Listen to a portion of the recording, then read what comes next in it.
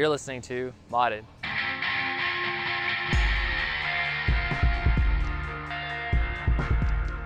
And on today's episode, we have the one and the only Houston famous, locally famous John P., owner of the Rice Box, person that you hear many stories about, including one that we heard recently from our buddy JT, but we'll get into that later. But I want to know where it all started for you. Are you a Houston native?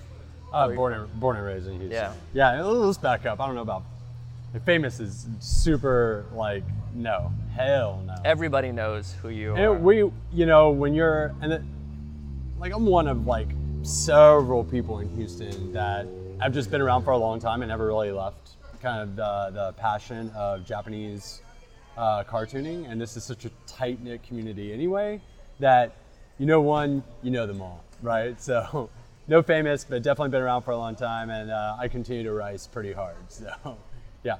Well, going into rice, let's start with, what is your definition of rice?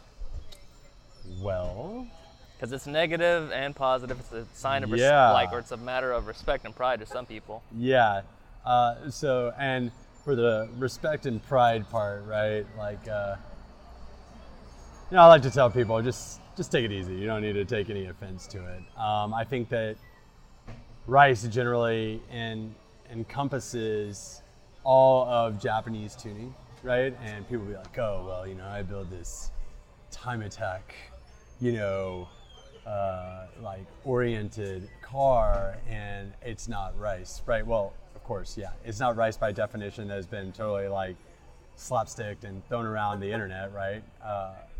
But it is Japanese tuning, and if you go talk to a guy who's tracking a fully blown 427 C6 Z06 on track, right? It's gonna be like, get that rice off the track, or look at that rice over there. Even if your car is super clean and a nice build, it's gonna call it rice. Why? This is a Japanese car, right?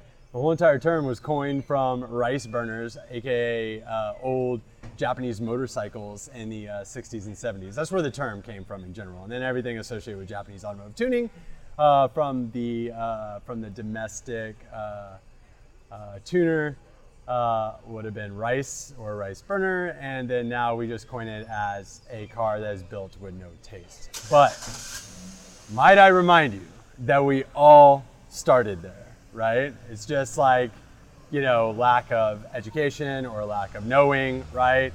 Lack of funds, right? You're trying to achieve a certain look, and you're trying your damnedest, right? And you're poking and prodding and pulling and building and poking and prodding and building, and you could be in the midst of basically your vision of your product, and some people are jiving and some people are not, and that's the beauty about cars, right? It's totally subjective, and you're building for yourself and not other people, and it's like an extension of your personality, but we'll get to that a little bit later, right? Right. Well, what got you into Japanese tuning? In general? Yeah, because I know that did you start out with the Integra? No, I did not. So my first car was an Isuzu pickup that my dad gave me, and I wrecked it about 3 months in, but I love to go fast. I always loved going fast. I grew up watching Magnum PI, Knight Rider. That's just my generation, right? A lot of anime, a lot of, holy shit, look at that old Mayday Garage shirt. Hell yeah. Oh my God, yes. Whoa. Well, we'll get to this person later. Blast from Japan, Evan Bellis. Holy shit. God damn, hell yeah. Welcome back to the States, brother. Yes, sir. We'll talk in a bit. Dude, OG right there. Okay, so anyway, we're talking about first car, Suzu pickup, wrecked it, totaled it. Actually, it got totaled. Someone ran into me. But second car was a Chevy S10. So I was hanging around a lot of mini trucking dudes at the time, and definitely into speed. Mine was slammed on Centerline Specialties, shaved it. Looking really good. My dreams at the time was going to put, a 383 stroker motor in there and a light Chevy S10. It would have been badass. That build to this day would still be badass, and I will do that eventually. But 6 tickets, 6 wrecks, first year of driving. Parents took away the truck And what did they give me? A 1996 AE 101 forest green Toyota Corolla. 5-speed motherfuckers. Super, super cool car.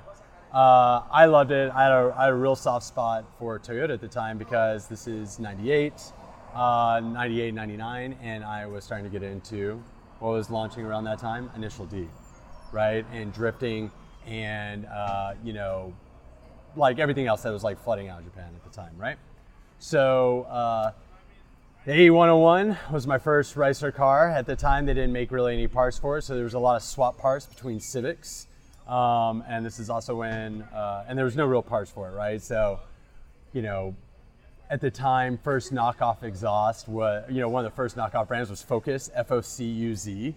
I had a Focus Apex M1 style exhaust with a pinch bent exhaust, and then of course it's tilted at an angle in the back, just like the Apex M1, right? It was hilarious.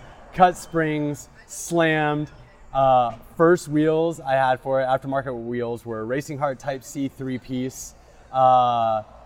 Ended up bending 2 of those, right? Didn't know anything about fitment at the time. Totally wrecked my rear fenders on that, But they looked really cool at the time, and that was like the hot shit in the late 90s was Racing Heart Type Cs. And I was total racer, so I bent 2 of them. And see you guys, have a good night. Bye. I bent 2 of them, so I'm rolling with 2 in the rear. I'm running a rake, right? And guess what wheels I had in the front? GSR Fat 5s, right? Because we had the same lug pattern. And I ended up selling all the Racing Heart Type Cs, right? And these are the badass Type Cs, mind you, with the rivets and the center locking, super cool, and 17s, and got rid of those, and then I just went for GSR Fat 5s all the way around, and kept it slammed. And then after that car, after I sold that and totally riced it out, whiteouts, et cetera, which was the hot shit then. I ended up getting my first quickish car to build, which was the 1995 Acura Integra GSR, and then it all kind of like street racing started there. That's what we heard from Yeah. a few different sources. They said back in the day you were really heavy into racing. In fact, racing some of their family members and friends. Yeah. So how did you get into that? Funny story, right? So, and this is where kind of like the world comes full turn or full circle. So I knew nothing. At this time, I was like literally a racer. I was that dude that I just wanted to drive fast, didn't know shit about like what I'm building or this and that. You just like go to a magazine, you start buying parts, right? So what are the first things you buy? Clutch, intake, blah, blah, blah. I was running an ACT, I can't remember what clutch I was running at the time. Well, it was just like wrong clutch, right? And one night I'm at the track, I'm at Baytown running solid 15-second quarter miles, hot shit. And I'm on the 3rd pass, I'm sitting there and I'm revving it up. And I go to launch, detonate my transmission, spider crack my whole entire housing. And I'm sitting there, and I broke one of my axles in the front at the launch, at the line, right? And I'm rolling it off, and a guy who offered to help me was a gentleman by the name of Hui Tran, who owns Inline Racing, and this is back in 2000, right? And Hui's out there with his drag CRX with a cut plexiglass hood, ultra race, but at the time it was super badass, air horn in the front. He's running like a high compression B16. He's running, I don't know what the hell he was running at the time, 12s, 11s. I think he was running 11s. This is a very quick car, right? And so he offered to tow my car to his shop, right? And this is where I kind of learned a little bit more than what I knew before, right? Because obviously I have to fix his car, right? And he kind of gives me a quick rundown based on his experience at the time and based on my experience at the time. And he does, we do a mild build to the car. We end up putting a Type R trainee, different final gear, solid motor mounts, the chipped P28 out of his drag car, the OBD1, and we put that in the GSR. Just did full maintenance on it, and it became a really good, totally gutted it. I was single at the time, Wasn't really good with the ladies. Were you going to school at the time? Oh, hell yeah, I was going to school. So what I did was, to fund this build, I took out a student loan to build this car, which was hilarious, right? I was at UH at the time. And we definitely got in a bit of trouble. A lot of racing on Westheimer, a lot of racing on Brittmore. Got cuffed at Brittmore. Wasn't sent to jail, but yeah, I got in trouble out there in the midst of a helicopter raid one night, in the midst of some street racing. A lot of fun. Had a lot of fun racing with Hui, because Hui was and still is a very, very, very, very, very true to the street, hardcore builder. He's like, hey man, fuck it, you want to go fast? Let's go fast, right? Like bar none, balls out. That's how he builds cars, and it's a lot of fun. There are a lot of guys out there like that in Houston, because Houston's the land of speed, and if you want to compete as a quote unquote racer, right, you got to go all out. Now Hui's building super high horsepower, super quick Evos and DSMs, and he's done some GTRs too. But what's even crazier is now with my NSX, he's doing my pretty wild ass high compression in a J series build, which we're super excited about. So anyway, that's kind of how the evolution. I mean, there was a couple cars in between the GSR and the NSX. Now I had a S13 coupe. Thought I was going to want to go into drift. Did a twin cam K A swap on there, and at the time I really didn't have the funds for it. Parents were making me go back to school. I ended up getting a Tacoma after that. Fell in love with Tacomas, and didn't really build anything for a while. I had a GS 300 hammered on bronze T37, champagne on bronze, sick color combination, and all through that time I was throwing events and everything, but I'm really building cars. But now, of course, the NSX. So it's a little side tangent there on the cars. But, well, where in all that history did Mayday Garage start? Yeah, so a little bit, like if we go back to the history of what I've kind of been involved in the Houston community. There, guys. See you next week. How things kind of started was throwing events in 2002, 2003 at a coffee shop that I was running at the time called T-Works. And we're in the midst of expansion. I moved to the north side to open the second store, and we started hosting organized events there that were so full tilt, that we had to literally permit them, right? And it was literally organized madness. And organized madness is really cool because people can come to your event, and because it's sanctioned and the cops are there watching it, for the most part, right? It gives people the opportunity to go to an atmosphere and a place that they're not worried about getting arrested, which was really important at the time because there were a lot of raids going on, et cetera, et cetera. And it really was just a unique kind of special place. And started doing events there, and eventually ended up doing some collaborative events with the guys who owned Planet Zero, which was a Japanese arcade. Ended up doing a couple car shows called Import Reactor. No longer do those anymore. They're still affiliated with the Planet Zero guys turned into anime convention called Anime Matsuri, but I'm not, we're busy with the Ricebox now, so no longer can do that. But during this duration, throwing a lot of street meets and events and stuff like that, was super passionate about putting Houston on the map, right? And I always have been. Everything, coffee, food, whatever it is I've been involved with, I've always been super passionate about putting Houston on the map. So during this duration, there was, as I was throwing events, I wanted to create kind of like this underground event entity where we would throw these huge, mega massive underground events, and I really didn't have a name for it at the time, and the name Mayday popped up. And it was between me and a couple guys. And Mayday, the name Mayday was actually, I'm super into electronic music, and the name was coined after the Mayday events that happened over in Germany that were like, it was a 90s techno electronic party, rave thing. And of course, Mayday, Mayday, like total madness, explosion, blah, blah, blah. And every single chaos-like event that we would throw, the name Mayday just felt right? So we threw an event called Mayday Night Junction, which was a huge success. And it was a very cool underground car meet underneath a building off of I-10. And a lot of people, like the scene, the Houston community scene thing, whatever the hell you want to call it. I hate that word scene, but the car community at that time was really budding. There was a lot of action going on, and it's a really special event. A lot of guys that are my age now that are no longer in cars were totally into it at the time. There's some super sick builds. There's a local group called Refined Elegance. You guys may have heard of them. Refined Elegance at that time had some super peak builds. Nice, specifically Nice's, I mean, like all the guys, right? All of their cars were super ahead of their time.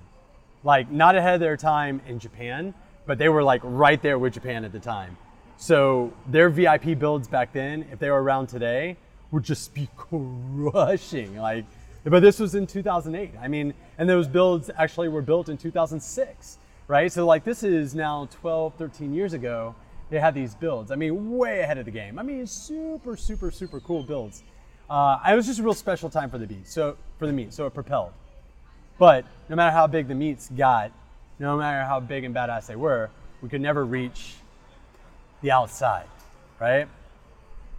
So at that time, this was the dawn of the blog wars, right? Everybody launching off. At that time, Speed Hunters was launching. Some other people were launching as well, like side projects. And myself and a couple other guys, they're still around the Houston community, we started the blog project Mayday Garage. And that's where the popularity of Mayday came from. And that was kind of like our way of shining light on what was going on in Houston, but in our own kind of like our own perspective, of the hardcore street tuner. Myself, there was, of course, David Doe at the time. That was like a primary writer. So Mayday was the entity that started. Mayday Garage was the blog extension, where we housed everything on the internet. And there was, David Doe was, definitely, primary blogger, and just like real good at conveying a lot of information. There was Pretty Boy Mikey, right? It was like Mikey was, dude. We had a lot of just fucking fantastic times, right? There was Dan Fan, of course, still around. We had Kim Pham, Andrew Macack, Mark Manalo, Princeton Wong, Danny Barber, God, we had, oh Jesus, like there's so many of us, and this is the last. By the way, this is round 2 of us doing the blog, and last time I couldn't even remember. There was Newton as well, Newton Liu. Do you guys remember Newton Liu? Dude, Newton was like doing our videography, right? And we had a lot of collaborative, partners too. Justin Rogers is an extension of Mayday as well. You guys know who Justin Rogers is? I'm not familiar. Oh, dude, Night Parade. So Night Parade is, you know what? I'm on a rant here. We should let. I'm going to continue to go on this, but anyway, just to make a long story short. Mayday started the blog, right? We were the largest local blog, right? Gained tremendous momentum because of the timing. We were pumping out super awesome content. We did some really exciting stuff. Collaborated with a lot of really cool people. Stanceworks, did some stuff with Speed Hunters as well. We've done a lot of really, really interesting projects. But yeah, several years at Mayday Garage. I started Ricebox. Shortly thereafter, and my focus went to Ricebox. And Mayday had a split, and part of Mayday went to go start another blog project that sells parts. And Mayday itself is just back to Mayday, which is Houston, right? And events, and we do 1-2 events a year. Keep it chill. Post random bullshit on the internet because we don't care, because cars are super ultra big passion of ours, and that's it, man. It's. That's it. So that's like the 5-minute, I don't know, it's probably a 7-minute rant of Mayday. And there's like a million other things, I could talk about with it, but that's it. Come on. Well, you started on with the Ricebox, and then the happening started of Ricer Wednesdays. Yeah, Ricer Wednesdays. Wednesdays, Tell us about that. Because that became notorious in the Houston area. Yeah, so Ricer Wednesdays is a formula, like it is an extension, the style, Ricer Wednesdays is the style of what was going on at T-Works in 2002, 2003, right? So Mayday Garage project was 100% cars. But the cool thing about having a hybrid entity that is involved with cars and food or drinks or anything like that, it's a multi-dimensional atmosphere that everybody can relate to and engage with, which makes it a lot of fun. And there's something really special about Ricer Wednesdays, right? Because we're on the street in the food truck, right? And cars are around us. So we're embodying this total street, edgy atmosphere in Montrose, Houston, which is the all-inclusive neighborhood. And it's already sketch as hell anyway, because it's super tight and close quartered. And we're trying to squeeze in 1 million cars, right? And it just made it really special, and it propelled over time, and it was really exciting because it's no secret that I'm ultra passionate about cars, right? And it's a blessing to be able to integrate cars into another passion of mine, which is Chinese food and Japanese architecture and science fiction culture, and being able to provide a food at a price point that everybody can enjoy, and an atmosphere that we don't have to worry about cops coming to bust us up, because, well, it's my spot and everybody can come here, and it's like a Ricer haven, and every single rice box that will open in the future, no matter where, no matter when, will always be have this degree of automotive influence. In fact, my architect is a huge car guy. He's at Formula One every year, and he also races Formula Ford, right? So, and he's my architect. So it's pretty interesting, and and I think at the end of the day, what the most special thing is about cars, no matter what, where, who, right? Cars touch everybody. It's not just the car itself, it's a piece of art, right? Everybody can go up to a Ferrari F40 and be like, this is one of the most beautiful things ever created, right? It's so much more than just the car, right? That's what's special about tuning, right? Is that you take a Toyota Corolla, an AE101, right? Or a Camry, right? And, imagine a Corolla, an AE101, and if someone just ripped out that 5S FE, whatever the hell that piece of crap motor is in there, and you can put in a 4AGZE, some flares, some aggressive TE37s, meaty tires, cage, 4 buckets, deep corn steering wheel, right? 450 horsepower, put in a 3S GT, 700 horsepower, do all-wheel drive conversion on it out of a Corolla. And what's crazy is you're gonna be whooping everybody's ass on the street, and guess what? You only spent 30 grand, right? Actually, that build will probably cost you more like 40. But the thing is you're gonna have so much fun in that thing, right? It's gonna be so raw and so pure, and it's like an extension of your creation, this piece of art, right? Everybody can appreciate that who is really into cars, right? But it was more than just an influence for you too, as far as a passion, because it kind of changed your life a bit. You tell us a story, or I remember you telling me a story about you getting in an NSX for the first time and what that led you to do. Yeah. So Henry Kosai, who's a friend of mine, had, bar none, the sickest, at one point in time, the sickest NSX in this region of the United States. Unbelievable, right? This car was built years ago. Sorcery wide body, ultra rare, bespoke one-off parts. He had IKEA sequential shifter, motor work, all NA, motor work. Just beautiful build. You can go to the archives of Mayday Garage and you can see this build. We did a full spread on it. It's incredible. When I sat in his car for the first time, at that time I weighed damn near 300 pounds. It was crazy, right? If you look at me now, obviously don't weigh 300 pounds, okay? It inspired me, right? When I sat in this car, I said, holy shit, I cannot fit in this NSX. And this is my first achievement car. I have to have an NSX, and if I can't fit in an NSX, I gotta do something about this, right? So I decided to lose a little bit of weight, and I lost a lot of weight. I lost about 100 pounds, and when the opportunity was right, I was able to buy an NSX. And it was really weird because everybody talks about losing weight, right?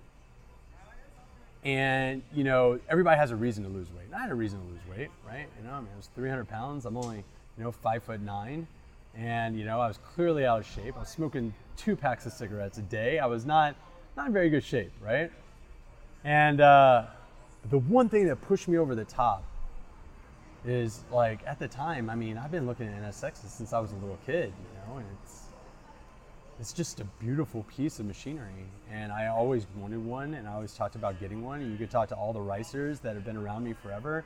They'd be like, oh yeah, John, we're talking about getting an NSX. I'd always be talking about it. I'd see one, I'd be like, God damn, every single time. I'll never forget when I was throwing my very first meets at T-Works. There was a shop around at the time called Autologic, right?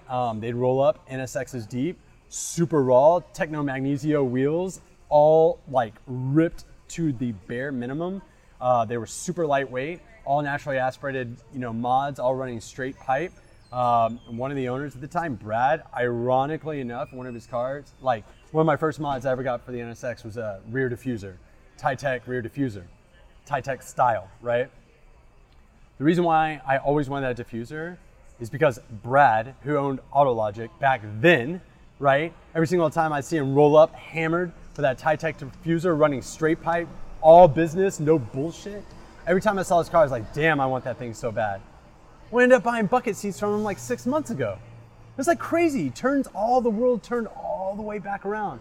And here I am buying parts from him, a guy who inspired a certain style of my build. Henry Kosai. I couldn't fit in his NSX. I ended up losing the weight. I ended up having an opportunity, to buy an NSX. I buy the NSX, right? And here we are. I mean, it's just madness, man, right? And we're all sitting here today talking, and we're friends, and we're networking with each other and helping each other grow. Why? All because of cars. It's incredible, right? Joey Lee from the Chronicles, Sticky Diljo, writes about this all the time. Like just this networking and this mesh, right? Shameless plug, not really shameless plug. Everybody that even listens to this podcast, if they're even listening to me talk right now, you have to follow the Chronicles. Joey Lee is a critical part to the industry because he literally chronicles what's going on, and that's his passion, and it is just brilliant. I mean, I follow it religiously. And you can find all his books and all his stuff in every single one of my restaurants. So anyway, but yeah, it's just, he writes about just this web, this connecting element, right? That brings everybody together. Because car dudes are unique, man, right? Like car dudes are unique, and they're kind of like cooks too, right? Because cooks and people in the food industry are kind of like socially awkward too. Like if you throw them in like a typical like office environment, they don't last very long. And it's the same thing with car dudes too, right? If you throw like a car dude or a wrench in a normal office environment, he's not having it. He's not gonna do well, right? And even enthusiasts in normal office environments, the whole entire time they're thinking about what parts to go and look at online, right? Like, oh shit, like texting everybody like, oh man, did you see the diffuser you got on his car? Or like, damn, you see those T37s on that car? Or like, oh man, see Michelle in the office? Those rims are terrible on our Camry. You know what I mean? Like, right? So yeah, it's amazing how the industry has bonded us together, and I think that's why I've been in it for so long, and it's so special. I mean, if you look over there, right there in the restaurant, no one can see anything in this podcast, but over there is Matthew Pack, and Matthew Pack is another restaurateur here in Houston, and he owns a very popular burger restaurant. Started as food trucks, and it's called The Burger Joint. And he came up to me 2.5 years ago, and he's like, John, I'm at a point where I can build a car. And I'm like, oh shit, here we go. I was like, well, what kind of car do you want? He's like, man, I'm from the Northeast. I always wanted a bug-eye Subaru STI. And I was like, oh shit, I know where this is going, right? And he's like, but I can't get an old used one. I gotta get a new one. He almost bought an old built Subaru STI from Tito. You guys know Tito, yep. Tito STI, yep. Right? Yeah. He had a daily one. That Hawkeye, was like, white Hawkeye? Yeah, the white Hawkeye. He almost bought it. But he ended up buying a new STI. Yep. Guess what happens? Goes and gets a Cobb access port. Does downpipe. Does exhaust. He's like making pretty good power. And then he's like, it's not enough. He comes up to me, he's like, John, what should I do? And I was like, look, Matt, this is your daily. Please, just keep it BPU. 2 weeks later, he is shelled out for a full build from Cosmic, right? Now he's going for like 500 horsepower, right? And then, like now he has another crate motor in there. Like he's doing big power now. And now look, he's here with Donnie because he bought an EK hatch. And they're doing a B18 turbo and a hatch, right? It's crazy. And this is another friend of mine in restaurant business. We're not only connected by being restaurateurs, but we're connected by cars. And it goes deep. It's like this infinite wormhole, man. It's incredible. And it's going to connect us all until we die. If you're in it for this long, you're never turning back, man. We're car dudes for life. And that's what I kind of want to end on, because I wanted to ask you too, like, are we a little bit crazy? And I mentioned that because I remember hearing you said that you took out a student loan to build a car. Yeah. Ridiculous. And because I know all about student loans. Yeah. We got guys here in Houston that are breaking the law regularly, right? And are driving around cars that everyone knows damn well should not be here. Yeah. They definitely should not be here. And they risk federal prison time. But because it's a car that everybody wants. Yeah. And we do this because of cars. And they're just cars. But so like what makes us this way? What do you think makes us this way? So I heard someone talking about this. This is pretty interesting. I heard this on a podcast, right? And it had nothing to do with cars, but it just happened to be that this person I was listening to briefly dropped something about cars. I think it was talking about liberation and freedom or whatever, blah, blah, blah, blah, blah. The reason why we're so into cars, right, is because when we were growing up, your car is your first extension of freedom. Does that make sense? So like the first time you're able to break away, go to the movies by yourself, right? Go take your girl out, right? Go get laid, right? Because you have nowhere else to go, right? Except your car, right? Like it's all in your car, right? Now, people love cars because it's an extension of that freedom. Now, where's the tipping point where we become tuners, right? All right, this is like a really weird one. This has to do with, I think this has to do with part of your upbringing, right? I think this is something that either some influence from your parents, or maybe, one Christmas your mom gave you a car catalog and for some reason you were just super attracted to, like, I don't know, red lines at the time, or, I don't know, it could have been a TV show that you're super into, or it could just be ego. You just like to go fast, or you grew up karting or whatever it is. Who knows? Like, I don't have necessarily the answer to what drives people into that, but all I know is that when you're in it, right, and you're committed, and you find other like-minded individuals, just like any other hobby and just like any other passion, right, that takes serious commitment, just like food, just like music, just like cars, right? Cars take serious commitment, right? When you go out and you spend $9,000 on a fully built transmission, and that could be someone's down payment for a house, or you do a full build that costs like, 24, 30 grand, right? And people are like, yo, I could have got a brand new car for that, and all you got was a motor, right? There aren't very many people on the face of the planet that can relate to that. And I'm talking, this is cheap change, right? Let's talk about real racing.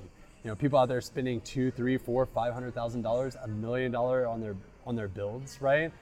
People talk about drift budgets for Formula D being in the several hundreds of thousands of dollars, and drift is one of the cheaper versions of automotive sport, right? Formula One, multi-million-dollar budgets, like you can only fathom, right?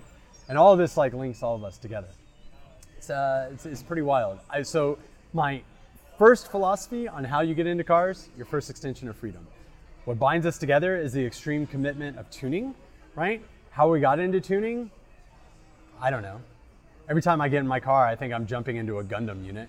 The nickname of my NSX is Zero, aka Type Zero, which is an extension of the anime Eureka 7, right? And Eureka 7, there was Nervash, right? And Nervash was the name of my Lexus GS, right? And Nervash Type Zero is the NSX, right? And then the next level up from that, who knows? But every single time I jump into Zero, it's like I talk to him, right? Him, her, gender neutral, right?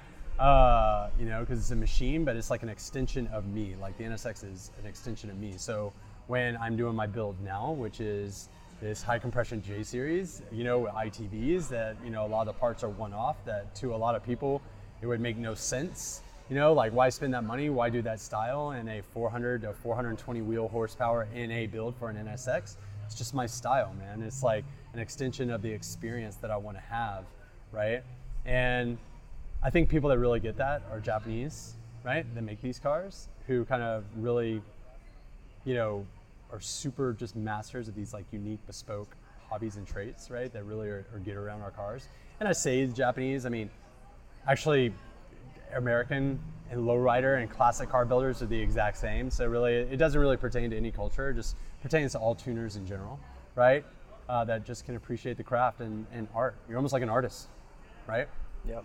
Just don't sell out, right? Just build to your spec. Don't care what other people think, man. Well, John, I appreciate you taking the time. Thank you Yeah. very much for doing this. Thank you for the Rice Box, for Ricer Wednesdays, for being a part of Houston history. Yeah. Definitely, man. We could definitely do this. Just again, night after night. Houston import car history. That's Yeah. it. Yeah. Thanks, man. Appreciate it. Yeah, man, for sure. Thank you guys for your time.